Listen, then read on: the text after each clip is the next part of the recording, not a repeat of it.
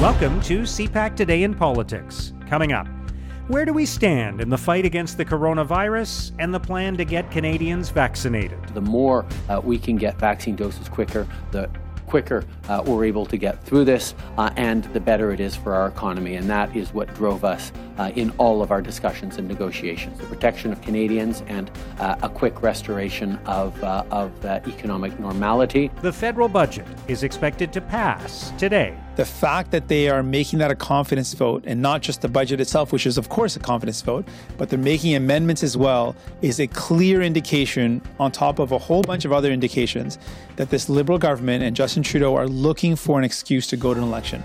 They're looking for one, and that should be very clear. We are not going to give them one. That should also be clear. And Chrystia Freeland apologizes to women who experienced harassment in the military, that says she knew nothing of the allegations against Jonathan Vance. What you're seeing is the circle of people who knew is spreading, but they keep claiming they didn't know anything. So we have more people knowing nothing or very little about the allegations. And there's, that's their story. It's Monday, April 26th. I'm Mark Sutcliffe. Let's get right to the top political stories this morning. I'm joined by Peter Van Dusen, CPAC's executive producer and the host of Primetime Politics. Peter, thank you for joining us today. Hi, Mark. A pleasure as always. Let's take stock of where we stand at the start of a new week.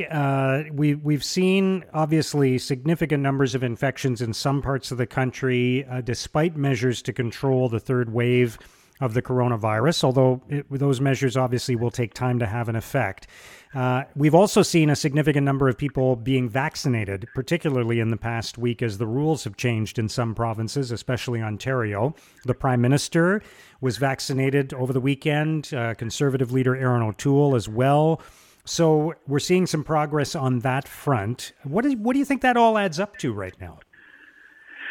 Well, I think it adds up to kind of the natural course of the pandemic, and I say that in the sense that people would sure like it to be, heading towards a resolution much more quickly and to an easing of restrictions and to get a real sense that we've turned the corner. But as we're starting to feel, Mark, it's a really, really long, sweeping corner. I mean, we seem to be sort of doing well, then we have a setback, and then we're doing a little better, then we have a setback. So I think it's really reinforced the notion that it's a long haul, and all our political leaders and health leaders have been saying that, and just really urging people to hang on to the public health orders and the restrictions a little bit longer. And one of the challenges for a health crisis like this is that there are all these sort of lagging indicators, right? It's like you don't really get the payoff of the difficult restrictions and measures you're taking for several weeks down the road, including vaccination, including the lockdown measures and the stay-at-home measures. It feels not much fun while you're doing it, and you have to sort of accept the message that don't worry, it'll pay off. And I think in some parts of the country, you're starting to see that a little bit of a plateauing of the case numbers and the rise in the case numbers, but other parts of the country seem to be a little bit behind that, in the sense that they're seeing a spike in numbers, particularly in Atlantic Canada. And so it's hard to really know where we are. I think a big positive was the fact that political leaders are getting, vaccinated, not only vaccinated, but vaccinated with AstraZeneca. And full disclosure, Mark, I was vaccinated about a month ago, and I accepted the AstraZeneca. And I think having, people at the front of the fight doing it, I think sends an important message, because that's one of the key areas where we are to the point of your question is we've seen the ages lowered, more people are available to, but that's only going to work if people in those, expanding age groups are willing to step forward and get a vaccine that, they may have some concerns about. But, all the numbers, watching this as a journalist, all the numbers suggest that, these very rare blood clot instances are, seem to be, according to all the experts, no reason to not take the vaccine. All right, let's turn to an important milestone today. The budget is likely to pass through the House of Commons, and this has become a bit of an anticlimax. There was a time a few weeks back when people were asking questions about whether this budget would trigger a spring election. It appears very, very unlikely that would be the case. That would be a big shock and surprise. It doesn't, of course, rule out the possibility that a spring election could happen for some other reason later this spring. But right. What does that mean if the budget is passed and as we're looking at kind of the next few months in Canadian politics, getting that out of the way? What does that represent? Yeah, there's no doubt it's going to pass. So this will be the third budget vote today, and you're right. It's a bit anticlimactic because it takes an election off the table, and it'll formally do that later today when that passes, and we're done with that. And I think it then refocuses political leaders on the COVID fight, where many people think their attention should be, and it gets it off the thought of an election campaign. But it doesn't take it off the table completely. Of course, in a minority parliament, lots of stuff can happen, but it takes us back, I think, to the conversations you and I have had that pushes an election some ways out, weeks for sure, and likely months for sure as well. And it takes us back to what's the next possible confidence issue the government could fall on, and there isn't one on the horizon unless it involves some scandal or involves something unexpected. It would then fall back to the Prime Minister thinking the timing's right. Vaccination's going well, COVID cases are way down, and so I'm going to go ask for a renewed mandate. And that, in a timeline, if you think it through, really sort of thinks, at the very least, late summer into the fall, given where we are in a pandemic that doesn't seem, to want to relent. I think it gets them back thinking about the focus on COVID. With one exception, I wouldn't take it off the table completely. Like once COVID starts to settle, the government's going to be in for some more questions, and that'll really define any kind of an election campaign issue. It's going to be in for more questions about its budget approach. Not a whole lot of questions about rolling out billions more in spending for the pandemic, as much that is needed to help Canadians get through it. But then it's all the other social spending. There's going to be real lines of demarcation when we, get a settling of the pandemic and people start to refocus on the running of the country from at least a fiscal perspective. The government's going to face lots of questions about why it wants to spend the money it wants to spend over the next 3 to 5 years. That'll still have us running it by the government's estimates, and it may be a lot higher than that at the end of the day, but a deficit of $30 billion still by 2026, with a lot of financial experts. The parliamentary budget officer, we're going to hear from him at committee this week. We're going to hear from the governor of the Bank of Canada at committee this week at committee, and I think a lot of the questions are going to be focused on a very pointed line of questioning, and that is, do you believe the government of Canada needs to spend the money it's talking about spending to spur an economic recovery?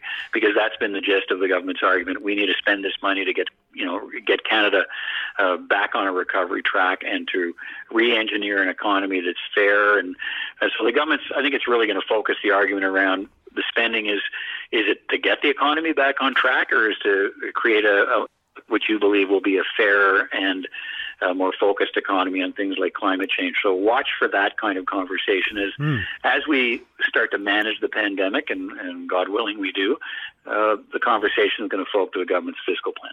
Right. All right, let's talk about where we are in the allegations against and the information that's been coming out about those allegations and who knew what when. The allegations against the former Chief of the Defense Staff, General Jonathan Vance. And I think there are two storylines here, really, or two lines of inquiry about this. And I think there are opposition MPs who are trying to bring them together, even though they, in a lot of ways, may be separate from each other. Chrystia Freeland, the Finance Minister and Deputy Prime Minister, on the weekend apologized to any women who experienced harassment while serving in the military, but said she wasn't aware of any of the allegations against Vance. There's obviously an investigation that has to happen here within the military, and there's an issue of culture in the military that many people have raised concerns about. And then there's the political side to the story as well, which is who knew what and when. So Are we any further ahead on all of that, and what's likely to happen next? Yeah, that's a good question. As I read it, what you're seeing is the circle of people who knew is spreading, but they keep claiming they didn't know anything. So we have more people knowing nothing, or very little about the allegations, and there's, that's their story. And at this point, the Conservatives and opposition parties keep trying to push for more information to somehow make a connection that people in power around the Prime Minister actually knew more details of the allegations than they say they knew. I mean, it's a pretty straight line story here. The allegations come forward through the Ombudsman. The Defense Minister says he doesn't want to know anything about the details, passes it on to senior public servants who then start to try and investigate. The Ombudsman says the complainant doesn't want her name known. Investigation stops. So, I mean, that's kind of, I'm not sure we're any further than that in the conversation, except the details about General Vance's behavior just seem to get more lurid. And the fact that he's now, we've evidence from one of the complainants who came forward that she alleges he's fathered 2 of her children. And, but it still comes back to what, if anything, did the government know and senior members of the government know about the details of the allegations? And they keep saying they didn't know the details. And so the next step is, well, should you have gone further to try and investigate the details? And their answer is, well, there's privacy issues. The complainant didn't want to be identified, so it stopped there. And so Canadians will have to decide if that's good enough. The government's also moving on the front of, appointing a sort of czar of military behavior and sexual misconduct. But it's already coming under fire from a lot of the people close to these investigations, and that speak for some of these victims and people who want to come forward with claims that it'll be a misconduct, watchdog, but it'll still be located within the Department of National Defense. And for a lot of people, it's just full stop. Right there. That's not going to work. They've made it clear to the government that there needs to be an outside independent office that people in the Canadian military can go to and be assured that no one inside the military will know that they've done that they've issued a complaint, that their careers might be affected. And it's going to be hard convincing those people that as long as this office, if it's a new office located inside the Department of National Defense, is going to provide them that safety, security, and anonymity, it's going to be hard to convince them that that's going to be a thing that will work for them. All right. We will see what happens, Peter. Thank you so much for joining us today, as always. Okay, Mark. We'll talk soon. Take care. That's CPAC's Peter Van Dusen. Now, here's what political columnists and commentators are writing about today. In an editorial, the Ottawa Sun calls for a coherent COVID plan. The Sun writes, what actually is the policy to get COVID-19 numbers down so we can lead normal lives? No outline of a broader vision was clear as of Friday. It all leaves us wondering what the coherent strategy is, locally or provincially, to hasten the end of the pandemic. Vaccines are good, but they're only part of the answer. Could we have the rest of the plan, please? And could everyone agree on it? In the Toronto Star, Jamie Watt argues Justin Trudeau's luxury tax is nothing more than showbiz. Watt writes, this policy is not really about fostering contribution, nor is it about encouraging civic engagement by the wealthiest among us. It is focused on showing that the Liberals will be tough on the millionaire class. And when it comes to actually raising revenue, the luxury tax is a drop in the bucket. Over 5 years, it's expected to raise $604 million compared to a projected deficit of roughly $350 billion. It's hard to see it even making a dent. In the Hamilton Spectator, Bianca Mugieni asks if Canada should spend billions on new fighter jets. Mugieni writes, those resources could finance far more socially useful endeavors, or they could turbocharge the transition away from fossil fuels and fund a just recovery. The ongoing pandemic and worsening climate crisis present an opportune moment to question our understanding of security and defense. A good place to start is questioning whether we should spend tens of billions of dollars on dangerous, climate-destroying new fighter jets. Now, here's what's coming up on Canada's political agenda. This morning, MPs in the House of Commons will begin debate on a private member's bill aimed at radically reducing the salary and benefits of the Governor-General. As CPAC's Martin Stringer reports, it joins another bill to the same effect that has been tabled in the Senate. Mark, this morning, MPs will start debate on a private member's bill, C-271, tabled by Bloc Québécois MP Simon Marcil. Basically, his bill calls for the Governor-General's salary to be reduced to all but a nominal sum of $1 a year, and for his or her pension and other benefits to be eliminated. That's a somewhat extreme change when it comes to Canada's vice-regal position. However, in the Senate, senior Conservative Senator Claude Carignan has introduced another bill with a more specific purpose. It would prevent any future Governor-General who resigns before the end of his or her term from receiving a lifetime pension of $150,000 a year, or of having access to a lucrative expense account set up for Governors-General of $200,000 a year. That bill basically takes aim at people who, like Julie Payette, the former Governor-General, resign in the wake or in the cloud of controversy as she did this past January. Thanks, Martin. Also today, the Prime Minister will participate in a virtual roundtable on housing and homelessness, and then joined by the Minister of Fisheries, Bernadette Jordan, and the Parliamentary Secretary to the Minister of Infrastructure and Communities, Andy Fillmore. He will participate in a virtual discussion with representatives from Shelter, Nova Scotia, Mi'kmaq Native Friendship Centre, and Coordinated Access South Shore Association to discuss new investments in housing arising from the federal budget. The Prime Minister will also chair the Cabinet meeting. Middle Class Prosperity Minister Mona Fortier will take part in a virtual event hosted by the Greater Niagara Chamber of Commerce. And that's CPAC Today in Politics for Monday, April 26th. Tune into Primetime Politics tonight on CPAC for coverage of all the day's events.